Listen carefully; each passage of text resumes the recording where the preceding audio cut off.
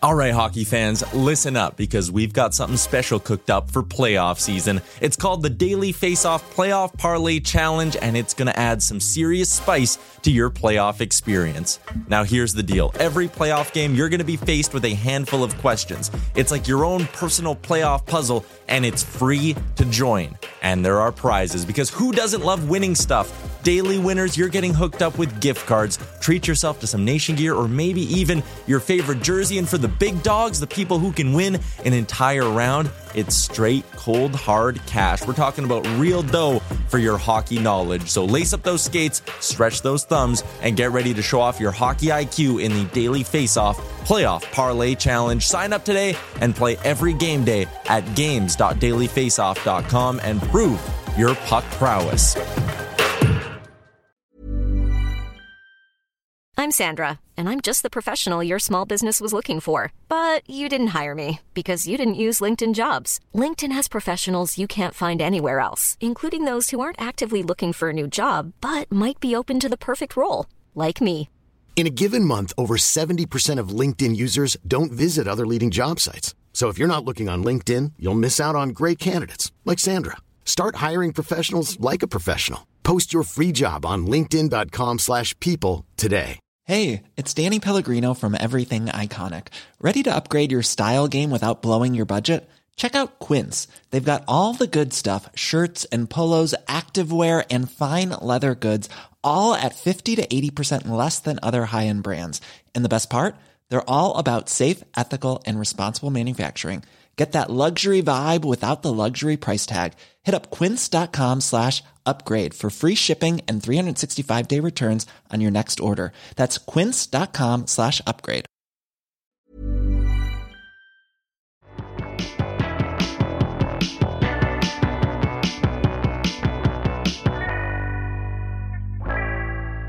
Welcome to the DFO Rundown Podcast with Frank Saravalli and Jason Greger on dailyfaceoff.com. Delivered by DoorDash.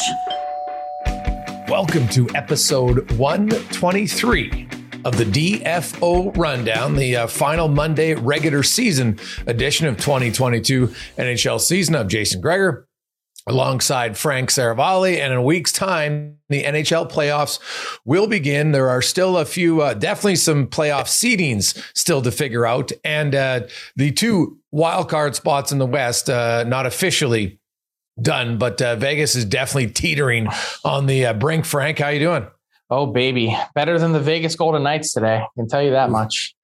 Tough one, losing to the San Jose Sharks last night. It's not just losing, it's how they lost. Up 4-2 with under 3 minutes to play in a game that you absolutely need the points to stay alive in your playoff chase.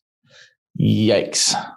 Yeah, that was tough to watch unless you're the LA Kings or Nashville or Dallas. I'm sure they were fist pumping watching that one, because that almost punches the ticket. Like Vegas was in a tough spot anyway, but now they're like, they got to win out and then hope that Nashville and Dallas really stub their toe. Well, it's going to be such a pivotal swing on Tuesday. All of a sudden, if the Golden Knights can win against the Stars in regulation on Tuesday night, those two teams going head to head, it gets interesting. Mm-hmm. If it's a 3-point game, not really all that much, because Dallas is still in a great spot. Or if Dallas wins, of course, the math is really easy at that point. The West, the 8 teams in the West are set. Dallas is in. That would officially clinch. It would eliminate Vegas. It's going to be must-see television on Tuesday night. You know, the the Vegas Golden Knights. There's been a lot of questions, Frank, about, I saw Mike McKenna and others, just their goaltending situation from removing Marc-Andre Fleury. And they said, well, they put Robin Lehner in a bad spot. And I'm like, so is the bad spot that they expected him to play too many games? I would probably need a little more context to the comments, but I think they put Robin Lehner in a bad spot because, well, for a number of reasons. I've reported on his injuries and I've been rock solid in terms of my information. The torn labrum in his shoulder, like I reported, in early March 2nd, needs surgery. battles his way back. And I didn't say then, I said need surgery at some point, and left open the idea that he may come back and try and battle through it. Comes back and has a really significant knee injury that I was told was a slight fracture, a hairline fracture of his kneecap. Incredibly painful, like apparently one of the most painful injuries you can have. And he works his way through that to come back and play. And I think what has been unfair to Robin Lehner has been this sort of charade, this game that the Golden Knights have played, where Pete DeBoer has said, oh, he's healthy and well rested. That's not what you do to a guy that's really fighting through to play for your team, and is really putting it on the line. And I think there has certainly been some friction there, not just between Lehner and maybe the coaching staff, but also between the coaching staff and management. It seems pretty clear to me that Logan Thompson is Pete DeBoer's guy. And I think going back to that game in which Lehner was pulled in the first period, which also put Lehner in an unfair spot, that my hunch, my guess is that Pete DeBoer wanted to start Thompson in that game and was overruled by his general manager. So here's my issue. It seems that I understand that sometimes, you don't have to have blind loyalty to players. I totally understand that. I think Bill Belichick's shown for years in New England Patriots that when the time's there, you have to remove emotion and you make changes to your team. But it seems like there's not continuity within the organization on how they view things. And then B, they're like, hey, we got rid of Marc-Andre Fleury, Robin, to give you the starting job. So come hell or high water, you're going to be our starter. You got to suck up everything. It just doesn't seem like a very healthy situation right now. And I'm fascinated about the offseason of the Vegas Golden Knights. Now, there is still a chance, Frank, as you outlined to start, if they beat Dallas in regulation, then they're 91 points or 92 and Dallas is 93, and they'll come down to the final two games. And all Dallas has to do, though, is win one of their two and they're in. But so if they get in, maybe that changes. But if they don't, this team doesn't seem like they have the goods to get in. Does anything point to you to this season to think that they should be a playoff team? Probably not. No. So it doesn't really change a lot for me if they end up somehow sneaking in. So who do you think would the GM at all be in hot water with Bill Foley, or does the owner look and say, man, so we got Jack Eichel, but he didn't play for how many months because he's coming off injury. Mark Stone, our emotional leader, one of our best players, he's out for a long time. Our goalie's been playing banged up. Max Pacioretty was out. Martinez was out. Go on down the list of how many key guys. Would they just be patient and say, okay, it was a one-off, or are they going to continue with what Vegas has done the last few years and be almost like highly emotional, knee-jerk decisions at times to just say, we got to make the big splash all the time? Well, there's a lot to unpack in that question. And I would say, first and foremost, it should matter. This is the first question I think Bill Foley needs to ask himself. Does it matter to him how his team is perceived in the marketplace among players and among fans? Because you mentioned components A and B in your previous statement, and I would throw in C, which is, it seems like the Vegas Golden Knights can't tell the truth to save their lives under any circumstance. I don't know where that comes from. I don't know where it emanates from in terms of the way that they go about their business. I can only tell you that from a number of players that I've talked to, and this is way outside of, what happened with Marc-Andre Fleury last summer. Yeah. They don't like how they're treated. They don't like that, as you said, there doesn't need to be blind loyalty, but there appears to be no loyalty at all. Yeah. It's not just Marc-Andre Fleury, the reigning Vezina Trophy winner and face of the franchise, being traded for nothing over the summer and not being told. It's all the other guys that have been through there that have helped that franchise along that were discarded like pieces of meat. Nate Schmidt, Paul Stasny, go down the list of these guys that feel like they've been wronged or fed a bill of goods. So when it comes to moving forward, my big thing is, are you okay with the culture that's been created? Because it's a sour one. And it's one where I think players have serious questions about wanting to play there with the way that it's being operated. It seems like a chaotic, dramatic, toxic environment. So, that to me would be number one on my list. How they figure out their cap issues, everything else. But I would think with just the decision-making process, there would have to be some kind of reckoning for Kelly McCrimmon as well, given that this is how the goaltending situation played out, given that you watch a game like Sunday night, Jack Eichel, no points, -2, bad shootout attempt, awful in OT. I mean, I like you created headache after headache for yourself cap wise this season. And you did it last year. How many games did they play last year? I kept track of it at a certain point that they played with a short lineup because they couldn't ice a roster cap wise. Was it 8 or 10, 12 times in a 56 game season that they just said, you know what, we're good playing 1, 2, 3 players short at times because we just can't get our cap situation straight. No team in the league has had their cap situation that badly, and depends on how you want to look at it, mismanaged or maybe even properly managed, given the 10 pounds of shit that they're trying to fit in a 5-pound bag.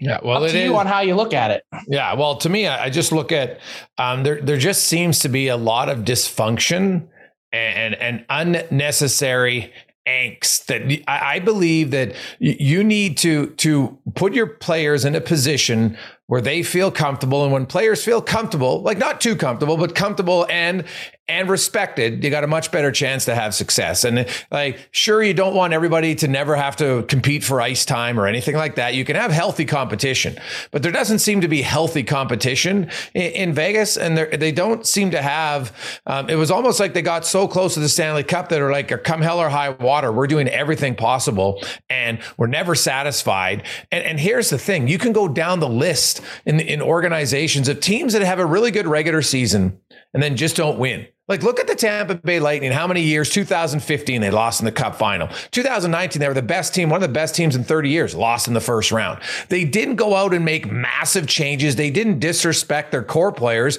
They just said, you know what? We're missing a few pieces of energy and grit. And so they went out and got Goudreau and Coleman. And changes are fine. I think players are okay with change. It's just the way in which it's been done.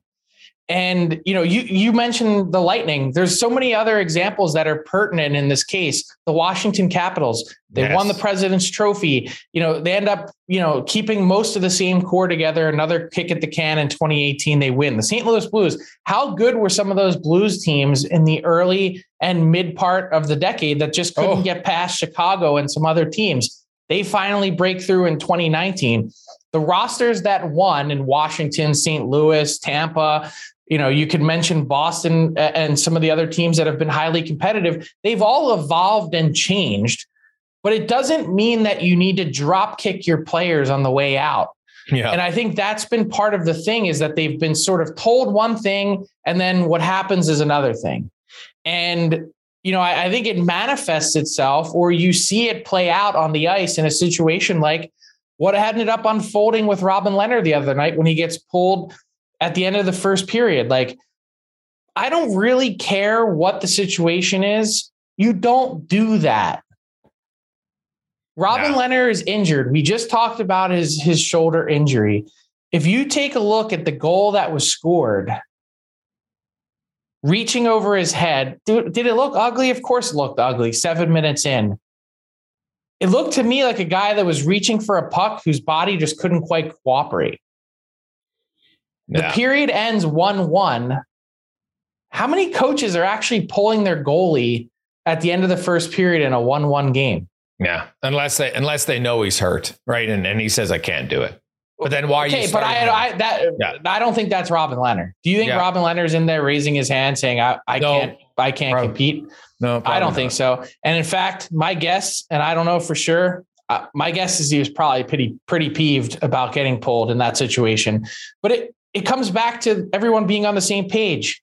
If you wanted to start Logan Thompson, it sure seems like reading between the lines of everything Pete DeBoer has said, even going back to the previous game when he admonished his goaltending and said that Thompson's the only guy that's shown up for us. Well, it seems like he wanted to start Thompson, but was told, no, this is the guy that, we're paying big money to. And he puts in Leonard because he has to, and then sort of read between the lines in the post-game press conference again. And it was Pete DeBoer saying, well, this is the guy that we're paying $5 million a year to start for us. It just, everyone's watching that. Everyone sees that. And I think, going back to Bill Foley and how competitive he is, I was there the night they named the franchise. I was there at the expansion draft. I was there at all these different events, and to hear him talk about this team and their MO and what it's going to mean, the Golden Knight, one of honor. This feels like a team that has sold its soul at times and has flown a little bit too close to the sun now in their attempts to get back to the Stanley Cup final and win it, that it feels like this is the year that everything caught up to them. And you could say, yes, the injuries were unlucky. Yes, this happened. Yes, that happened. But it feels like a team that kind of got gobbled up by the sun after flying a little too close to it. And then you go on the opposite end of that, Frank. You go from the Vegas Golden Knights to all of a sudden the two-time defending Stanley Cup champions look like they're like, okay, boys, playoffs are starting. Here we go. We're going to put 8 spots up for fun, even without one of our best players in Braden Point. And it's not like they're doing it against Arizona and Montreal. That's what I was going to say. It's the teams they're doing it against. Oh, Toronto, we're going to see you in the first round, 8-1. Nashville, you think you're a good team in the West? 6-2. Florida Panthers. Oh, you won the East. That's great. You have a nice home ice advantage through the first 3 rounds if you get there. 8-4. Yeah. All of a sudden, they look like, and they were the team I said the last 3 weeks, Frank, when they were slumping. Any other team that would have slumped this time of year, I'd have been like, oof, not a good time. But for Tampa Bay and all their experience and all their skill, I was like, yeah, they're still in the contender category for me. So do you have any concerns about the Avs? A little bit. I've looked I've looked at the Avs since March 1st.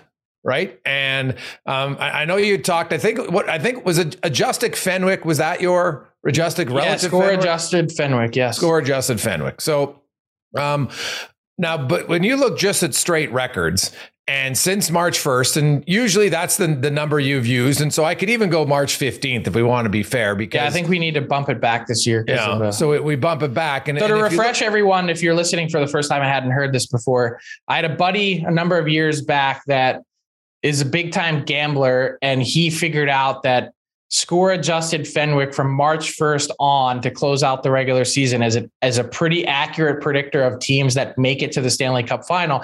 And so what he would do is he'd take a bunch of the teams in the top 8 or top 10 and bet specific matchups for the Cup final, which have high payouts. And that was one of the ways he did it. So we'd have to adjust the stat this year because the regular season's a bit longer, call it March 15th or something like that, in order to really get a good idea of what we're talking about here. And Colorado, to me, Frank, is still a little bit in the category of Tampa Bay, because if you look, no Rantanen, no Landeskog, no Devon Toews. There's 3 of your top 6 or 7 players that are out when they've lost these games. I was actually a little surprised that Kemper played last night, to be honest. I thought they might rest him after that he played in Edmonton on Friday. But I'm still not that concerned against Colorado because they don't have a first round matchup that's tough. I don't care if it's going to be Dallas. I don't care if it's Vegas. Now, I'm not saying it's 8 days a waste of your time, although I love that quote from Daryl Sutter. Yep. But Colorado might have the easiest first round matchup of any team in the playoffs, regardless of who they play. And that's going to allow them to get those guys back and up and running. And so Colorado would still be legit for me. So in case you're curious, it's USAT percentage close. And from March 15th on, the Avs are ranked 14th behind the Seattle Kraken. Yeah. Oh yeah. They have they've missed some key players, but the thing is, so I don't have them as much of a dominant force as I did 6 weeks ago. I will admit to that, right? Like when I was ranking my teams, I don't have them up there as high. But I wonder how much of that is due to like, that's some key injuries, right? Kadri missed 8 games in that time. Like even the good teams, when you miss your best players, I think that's eventually can catch up to you. Mm-hmm. Yeah, I'm not concerned, but 4 straight especially against a couple non-playoff teams, including the Kraken, including the Jets. I know the Avs don't have a ton to play for. They've had their top spot in the West locked up for a while on top of the injuries. It is hard, but I think a lot of people are curious what's going on there. Yeah. Oh no, that's fair. I've looked at their numbers, and you're wondering why in the games that they're losing. I think when you missed 2 of your top line players. I know now Rantanen's only missed the last, 3 or 4 games, which funny enough, that's when they've been back. So Colorado I just think that first round matchup, because Dallas and Vegas, either one who they get, I just don't see them as having a shot to knock them off. I agree. So let's talk about teams that have a shot or don't. Let's play a little game. We have a pretty good idea of who the 16 playoff teams are. We're going to say Vegas is out for this exercise and purposes because the math, especially after Sunday night's loss, is really working against them. So let's break the 16. Everyone wants to know what the tiers look like. We talk about it all the time with the draft class, but let's break down the playoffs into 4 distinct tiers of teams. We're going to call them pretenders, dark horses, plausible cup winners, and elite contenders. Okay. Let's start with the pretenders. Who are the teams that you think have 0 shot to go 4 rounds and win? Well, okay, I'll start with, and it doesn't matter to me who it is, Dallas or Vegas. I'm going to say Dallas, but I will start with Dallas. I don't see them having much of a shot right now, especially because they're going to have to play Carolina. And even though Colorado has struggled a bit, they're still pretty elite. I will put in. Sorry, Penguins fans, you've had an unreal season, but the Pens, especially Frank, if they get caught by Washington, and right now Washington has the Frank Seravalli points percentage lead. They're 1 back with a game in hand. They're facing Florida. That's a buzzsaw. And if they don't face Florida and they somehow finish 3rd, they're playing the Rangers. And the New York Rangers have played quite well here down the stretch. So I'm going to say Pittsburgh. And then my last one is the LA Kings. And mainly because the Kings don't have Drew Doughty. They don't have Walker. And I think the defense come playoff time, when the games just get tighter, it becomes more vital. And no Drew Doughty it's a death blow to an LA team that has been one of the most pleasant surprises in the regular season. I know they got Deneau and they got Kopitar, and Jonathan Quick can still make you just blow your mind with some of his saves, but I'm going to go with the Kings. So those are my 3 pretenders. Okay, so I've got 4. Those same 3 teams, Pitt, Dallas, and LA, for all the reasons that you mentioned. I'm going to add Boston in there. Really? Yeah, I don't like it. A lot of it is matchup specific, right? Yeah. Like, I mean, you take a look at their likely first round opponent, and it's still, it's not pretty. And if they, if you're looking at it and it's Boston, Carolina, okay, so they might be able to win. Might. Still going to be the big underdog. We just talked about unblocked shot attempt close percentage. The far and away leader was the Carolina Hurricanes. Number 2 was Boston. So It is an interesting matchup from that sense. I just don't think the Bruins have enough depth scoring to get them there. Yeah. And that's really why I have them in that spot. Their first line, fantastic. You could put them up against anyone. They're really relying on guys like Jake DeBrusk to help get them over the top. And I just don't know that they have the goods to do it. See, I really like, ever since they split up the Marchand Pasternak Bergeron line and put Pasternak at Hall and Bergeron and Marchand, I think it makes them a better team, because you're right, that one line was super dominant, but it spreads it out. Even if you call them a 2-line team, they're definitely not a 3-line team. Yeah, no, that's fair. All right, so you have 4 pretenders. Who are your dark horses? How many dark horses you got? I have 3 dark horses. Ooh, all right. Let's see. One is the Nashville Predators. Yep. The UC Saros effect. I think that Calgary-Nashville first-round series, if that's what it ends up being, it's not a guarantee, but it's pretty likely at this point. I think it's going to be closer than people think. I still like Calgary. I think they're a really good team. I think it's going to depend on how well they defend against Yossi. That I think that Jeannot, Sissons, Trennan line can be a headache in the playoffs with their size. And I think we've sort of not underrated, but you look at some of the season these other guys have had, Duchesne and others, like they've got some firepower. Granlund is a prototypical playoff player. So I've got the Preds. Okay.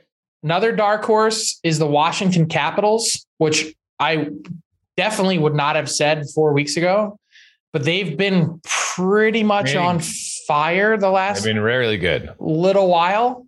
So they're playing really well. Ovechkin is doing Ovechkin-like things again. And they've been a different team really since Anthony Mantha came back. So he's been a huge part of it. And the other dark horse team that I have is the Edmonton Oilers. You've seen it way more up close than me, but since Todd Woodcroft came in, they've been a really, did I say Todd? Yeah, Jay. I meant to say Jay. I always say his brother. I don't know why. Since Jay Woodcroft came in, they've actually been a really good team in terms of being towards the top in the West and certainly in the league overall. I just feel like at some point, I think it's a favorable first round matchup. Who knows what it looks like when they get to the other side of that first round. Okay, so I have two of those same ones, Nashville and Washington, for the same reasons. Now, Washington, I might put in pretender category, Frank, at the end of the regular season if they get Florida, because I think it's a really different matchup if you're playing the Rangers and you're playing Florida, right? And that's really what them and Pittsburgh are switching. So I have them as a dark horse. I then have the Boston Bruins as a dark horse for me, and because I think if they take on Carolina for the reasons you mentioned, them and Carolina have been in the top two in the category that you like, and the Bruins have actually played quite well, and I'm not 100% sold on Carolina. So that's why I don't have them. And then I actually have the New York Rangers. The New York Rangers for the first 50 or 60 games relied on Shesterkin massively. But they've actually changed, and you know what? They've been better since. And so the Rangers first round matchup, if it's Pittsburgh, boom. And once you win a round, Frank, everything can change. Now you've won a round, you're feeling good about yourself. And I just think Shesterkin's a guy who he can steal a few games in a series. I don't believe a goalie can steal a whole series. It's hard to win all 4 games by yourself. But if your goalie steals 1 or 2 and it's a close series, well, then you can win. Right. And I think Shesterkin, whether so you have the Rangers as a dark horse. I have them as a dark horse. Yeah. Okay. I have them as a plausible contender for all those reasons that you like. They're to me they could be a team that actually ends up going on a run and wins. Oh yeah. Well, I wouldn't be surprised at all. That's sort of that category is like, if this team went on a run, would you be surprised if in late June they're hoisting the cup? And I put the Rangers in that category. Yeah. So that's where those are the 4 teams, and like plausible and dark horse was very close for me. But then I look at matchups and different things like that to say, okay, maybe it's plausible. So I have the 4, Nashville, Washington, Boston, and New York as my dark horses. Got it. Yeah. I mean, I just think with dark horse, it's for a lot of people, teams that were counted out a while ago. Like people haven't been talking about the Washington Capitals as a contender. No one's really been talking about the Preds as a team that could do it. That's how we sort of ended up with the dark horse category. So who are your teams in the plausible category then? Well, I have 2. They're both in the plausible, and they're going to meet each other in the first round. And that's Minnesota and St.Louis. That's and my goodness, I have those 2 as well. That series that is going to be a fascinating series to me. A heavyweight slugfest. To the Central Division fans, though, who get absolutely bent over in the first round of the playoffs for those 8:30 local time starts. So just my apologies in advance. Trust me, Central fans, I feel your pain. I think that would be brutal if you have any kids. You got a PVR every game so they can watch past the first period in the postseason. But man, both of those teams have played well. The Minnesota Wild, since March 1st, maybe they've been the best team in the league if you look at points percentage. They've been unreal. And they're big, they're heavy, they got two good goalies, right? You'd think it's going to be Marc-Andre Fleury, I assume, because of his playoff track record. But if by chance he has an off game, you can go to Cam Talbot and feel very confident. I think they got the best goaltending tandem in the NHL right now. If you need it, maybe they go circa Pittsburgh Penguins of 16 and 17. So you never know. Even the Washington Capitals, if you remember, Holtby didn't start the first two games. So I don't really know who to pick in that series, Frank, honestly. I got to look at all the numbers. It is. So that's why I have close of a coin flip as you can get. Yeah, I have both of them in. I have the Toronto Maple Leafs, who are plausible. Their biggest challenge, they're going to have to face the two-time defending Stanley Cup champions in their Achilles heel, the first round of the playoffs. And so, like, all the arrows point now to me thinking, man, that is going to be a real tough matchup for them. I know they lost 8-1, but they didn't have Campbell, they didn't have Matthews, and that's a pretty big key for your team. But if the Maple Leafs, the way they've played at different times in the season, it's not like I would be shocked. Geez, Toronto's, here they are in the Final Four, but they're in a tough division and they got to beat Tampa and Florida. So is it plausible? Yes, but it's unlikely. Then I have Edmonton. I think the Leafs, by the way, are just appointment television. Yeah. Because they're fun to watch. Well, it's not just fun to watch, but like, think about the drama heading into this series. Like, if you lose in the first round again, I don't think there's any shame in losing to the Tampa Bay Lightning this year. And I don't know that that's any reason to blow it up and, change jobs and everything else that people have been talking about, trying to put absolutes on people's heads all season long. But if they're somehow able to slay the dragon this year, it could be off to the races. Like, if they're able to exercise some of those demons, not saying, they're not going to be a favorite in any of their first two round matchups, even if they win. But if they're somehow able to get through the first round, like, all bets are off at that point. I think that team is squarely in the mix and could give Florida some headaches. And I have Edmonton in the plausible category because I think they have one of the best first round matchups. And you just said it, Frank, when you get out of the first round, now you're into 8 and there's 8 teams left, and Edmonton and Calgary, if we assume Calgary beats Nashville, Edmonton and Calgary have played very close series in the regular season the last few years, right? They've switched, dominating each other. I don't think there's Calgary has been the better team overall all regular season. Edmonton had a bad 15 games that really changed their numbers, but I would love to see that matchup. And selfishly, fans in Alberta have not seen a Battle of Alberta in 31 years. There's so many young fans. Like, really, if you're under 40, you have no recollection of 91.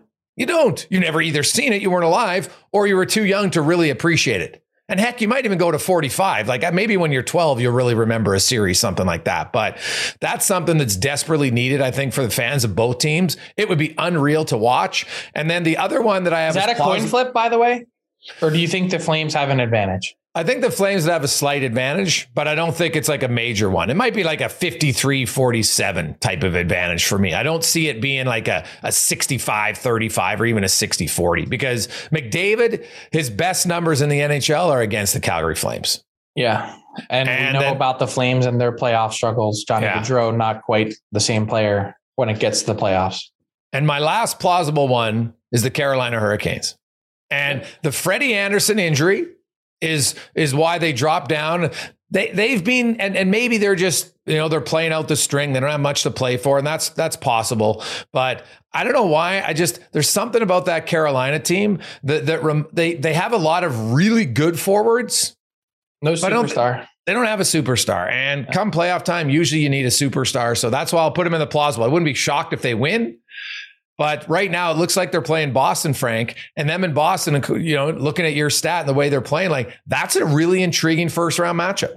They also haven't been that great the last 4 or 6 weeks. Like, it's almost like they sort of hit their first skid of the season when push came to shove. And all of a sudden, after having a pretty sizable or healthy lead in your division, you're dealing with facing, on a nightly basis, squaring off with the Rangers in the standings for the top spot in your division. They've won 4 straight of late. But for a while, it was like win, loss, win, loss, win one, lose two kind of thing. So, where do you have Calgary? Well, give me who are your plausibles? And then I'll tell you. That's why I asked. My plausibles are, a lot of them are the same as you: St. Louis, Minnesota, New York Rangers, Carolina, Toronto. And then I have Calgary in the plausible category. They didn't make the next tier, which is elite, bona fide, true cup contenders. I only have 3 teams in that category: Florida, Colorado, and Tampa. That's it. Okay. All right. It was hard to break into that category. And for all the reasons that we're seeing from the Lightning, for what we've seen from Colorado, pretty much from start to finish this season, Florida is an offensive juggernaut. I just don't see Calgary on the same level of those teams. And you're kind of making my point for me. If you're saying that there's a second round matchup between the Flames and Oilers, that it's a slight advantage for Calgary and not a big one. Well, my question is right now, Colorado facing Minnesota, St. Louis, I wouldn't see that as a massive advantage either. Right. But you would still have to consider Colorado. Colorado would be the favorite. But I'm saying if we're talking tiers, Colorado is elite. Are they not? Oh, Colorado's elite. You brought up a good point about Colorado, though, Frank, the star of the pod or this segment. Their recent play and their injuries. Right. Like now, Rantanen, I'm told, is an illness. So they're just being cautious. OK. But like Gabriel Landeskog is a really key piece for your team. And, he had 10 goals in the 14 games before he got injured. Like that's a massive, big piece of your lineup taken out. And, he's built for the playoffs. Now I know that Nathan McKinnon's one of those rare freaks who's an elite player in the regular season, but actually gets better in the postseason. So, maybe Colorado can just turn it on. But the other teams, like the way Minnesota's played here down the stretch, if they knocked off Colorado, it wouldn't be like, oh my goodness, I can't believe Colorado lost, right? Like that's why as much as there's favorites, I don't have Colorado as like a 70-30 favorite over Minnesota or anything like that. But I do have them. I actually have Calgary in the contender category because to me, a contender, you get to the conference final, you're a legit contender. And I don't think anybody's surprised if Calgary gets to the conference final. I had them as the favorite over Edmonton, so they would be in there. Now, Florida and Tampa, Frank, are the one guys that we both have in our contender, but one of them is going to be out in the second round. Well, I guess technically one could be out in the first round, but if they both win like we assume, then still one of them's out in the second round. But we both have them as contenders because I think, you get out, whoever wins that series will be a favorite because Florida has been great all year long. The Aaron Ekblad thing is what I'm watching here down the stretch. Are they going to have him? Can they be cautious against Pittsburgh or Washington and not rush him back and make sure he's ready to go for that second round series? Because if he is, that's a huge boost for the Panthers. Yeah. And it's funny. We were just talking about the abs and the injuries. We didn't mention Devon Taves at all. Yeah. It's a pretty big one. I was told that Taves they were being cautious with him. They're just giving him more time, which makes sense. Like they got nothing to play for. I was just thinking, I saw a tweet from our friend Peter Ball from The Athletic on Sunday night. He said, went over the abs problems and potential solutions. Here's an easy one. Get Devon Taves healthy. Yes. The Avs with Taves this year, 50-9-5. Without Taves, 5-9-1. Yeah. No, Taves is good, man. Well, Lou and the boys, they're rethinking that trade. That was a tough one. I think wasn't that Fitzgerald? The Islanders. Oh, that's right. No, you're right. Yeah. Sorry. Yeah. I'm thinking of Ryan Graves. Yeah. Yeah. He came from Colorado. Yeah. Yeah. Yeah. So that's one like too soon to get an NHL player for him. I didn't, that was, you look back on that on trades. It was a pure cap casualty. Derail your team and cap casualty. The guy's got an unreal contract too. That's what's crazy about it. They just bet on the wrong guys. Yeah, totally did. So, and that's why, hey, look, you can make one or two bad moves and all of a sudden, boom, you find yourself out of the playoffs. Right. So I like so do you like, so you have 4 teams in your elite category. I have 3. Yeah. I have 4 contenders, 5 plausibles, 4 dark horse and 3 pretenders. Okay. I got 3 contenders, 6 plausible, 3 dark horse, 4 pretenders. So yeah.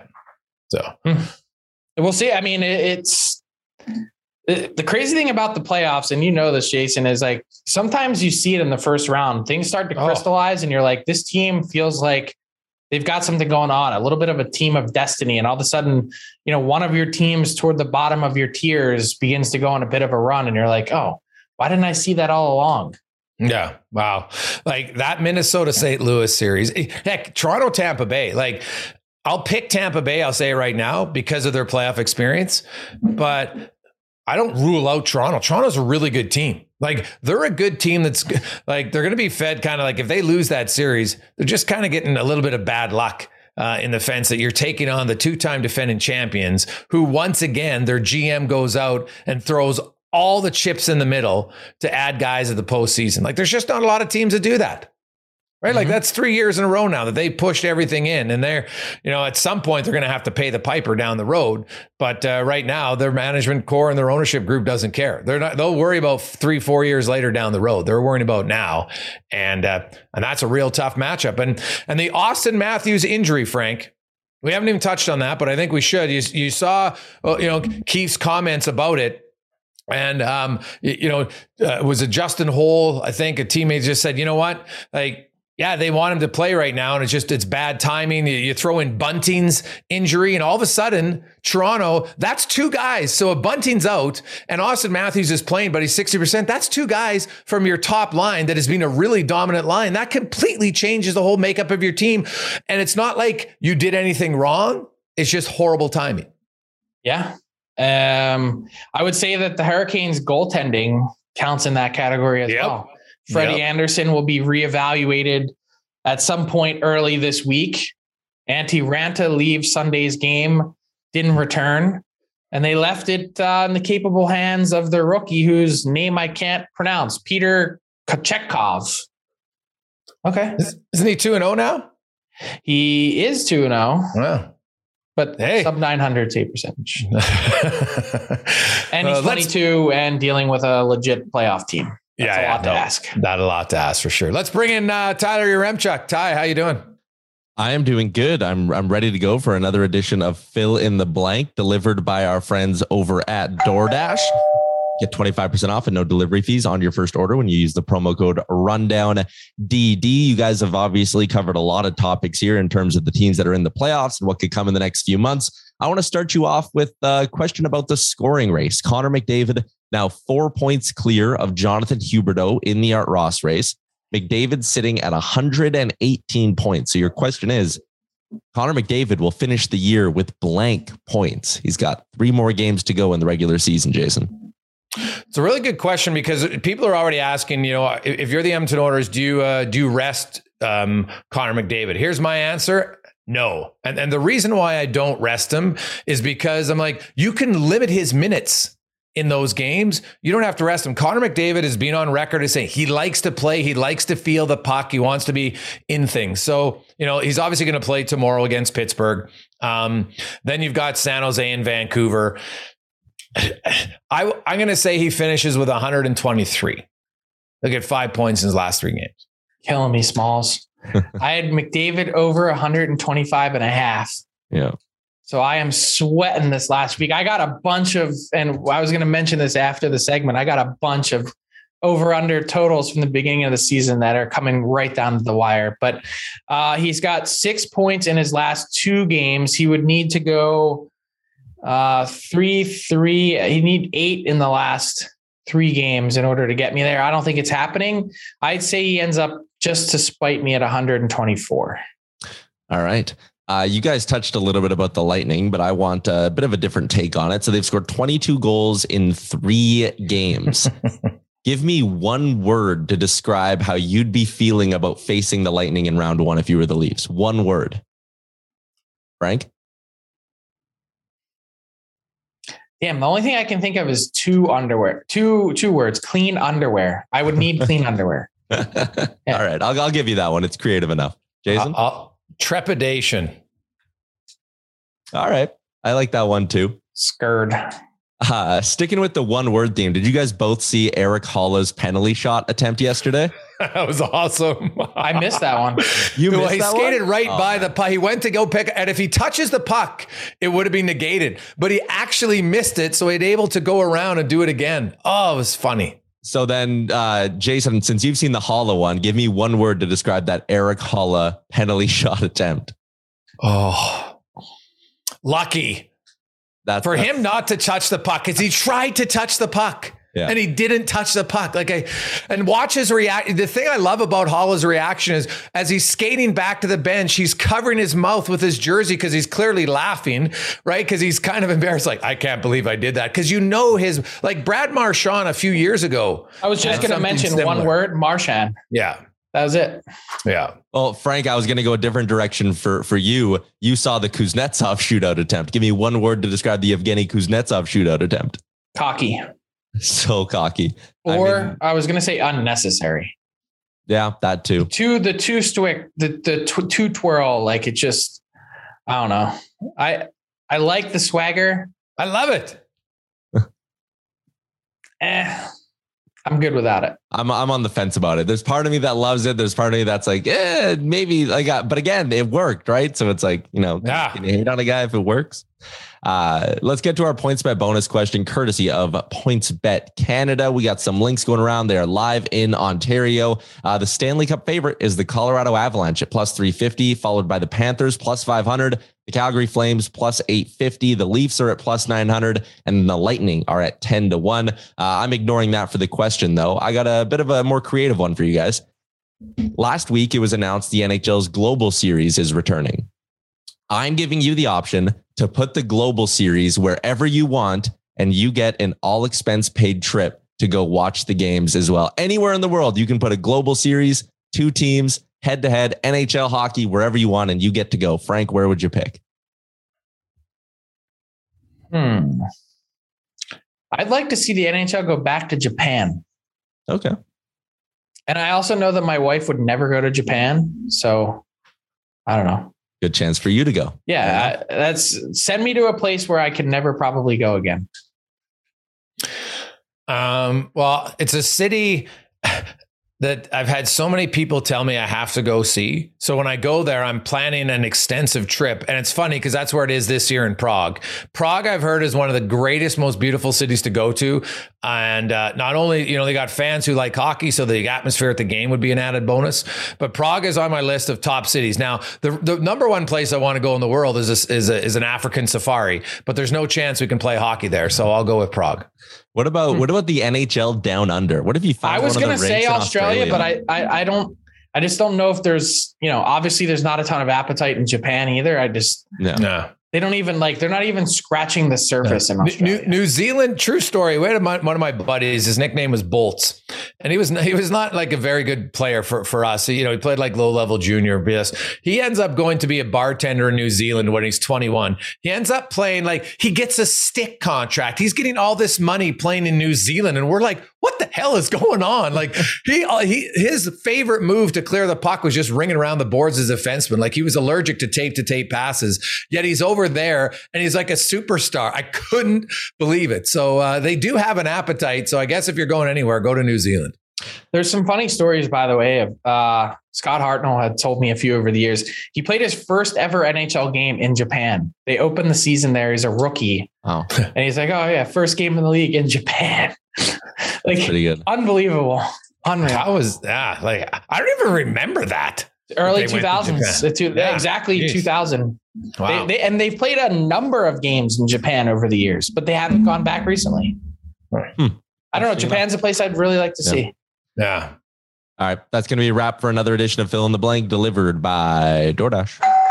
So PointsBet promo, PointsBet bonus question, PointsBet bonus talk. I got Canucks over 88.5. So they need one more win. Yeah. 3 games to do it. Oilers over 98.5. They need one more point. 3 games to do it. McDavid to win the Art Ross. Probably looking pretty good. Matthews to win the Rocket. Looking pretty good. And then McDavid over 125.5. Probably not going to happen. Yeah, I think the Vancouver is going to get another win. But what if they don't? What if they just pack, like they're out, like they're pretty much out? What if they just pack it in? Yeah, they might, but they'll find a way to win a game. If that's all you need is two, because you picked them at 88. Right? 88.5, yeah. So 2 points gets the win. And really, they could have 2 overtime losses in that span, too. So I think the Canucks will help you. The Oilers getting 1 point in their next 3 games. It's Pittsburgh, Vancouver, and San Jose. They'll get a point minimum. I think their internal goal, Frank, they've been talking about, Jay Woodcroft has mentioned it numerous times, is 100 points as a team. So that's something they've really focused on since he took over. And when he took over, maybe it didn't look that plausible, but they're going to get there. So I think they do that. I think McDavid's he's 3 points up on Huberdeau, which is technically 4 because he has the goal lead, right? So Huberdeau has to outscore him. They got 3 games left each. If you think McDavid's even going to get 4 or 5 points, that means Huberdeau's got to get like 8. So it's possible though, man. Florida, it's that team. I've never seen a team that scores like that. At least that I can remember. They're on fire lately for sure. You got to go back like the Penguins of 96 when they just lit everybody up. And but McDavid, hey, if Huberdeau could get, if you think it's plausible for McDavid to get 8 points, sure. But I think it's hard for you, Frank. I think you're right. Because he could finish with 2 points a game in his last 3 games, which is unreal. And still fall short. So, but he has 3 in each of his last 2. So yeah. I'm holding out hope. And his line mate right now, Vander Kane's on a heater again. So yeah. Well, and you know what my resolution for the week is and heading into the playoffs? Stop referring to Jay Woodcroft as Todd. Yeah, well, that's a good one to have. We all have things to work on heading into the playoffs, Jason.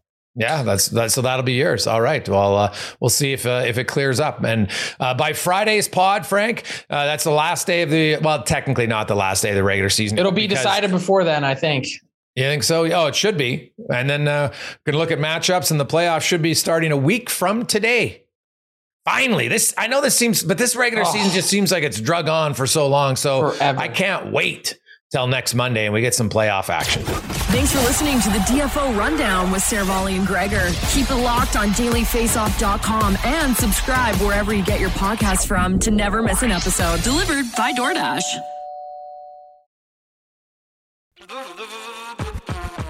All right, hockey fans, listen up because we've got something special coming your way this playoff season. It's called the Daily Face-Off Playoff Parlay Challenge, and let me tell you, it's going to add some serious spice to your playoff experience. Now, here's the deal. Every playoff game day, you're going to be faced with 4 questions. It's like your own personal playoff puzzle. And here's a sneak peek into some of those questions we'll be firing your way. First up, you got to pick the winning team. That sounds simple, right? But there's more. You got to decide if the total amount of goals in the game will be over or under a certain amount, and that's where the real strategy starts to kick in. Next up, you're picking who's going to find the back of the net first, and you're going to want to be careful because that's one that could be cooked early on in the game. And finally, you got to predict which period is going to be the highest scoring. Will it be a barn burner in the first, a shootout in the second, or a nail biter in the third? That's up to you to decide. Now let's talk about prizes, because who doesn't love winning stuff? For the daily winners, you're getting hooked up with gift cards to treat yourself to some fresh Nation gear, and you might even win a jersey from your favorite team. And for the big dogs, those who can win an entire round, it's straight, cold, hard cash. We're talking real dough for your hockey knowledge. So lace up those skates, stretch those thumbs, and get ready to show off your hockey IQ in the Daily Face-Off Playoff Parlay Challenge. Play now at games.dailyfaceoff.com and prove your puck prowess.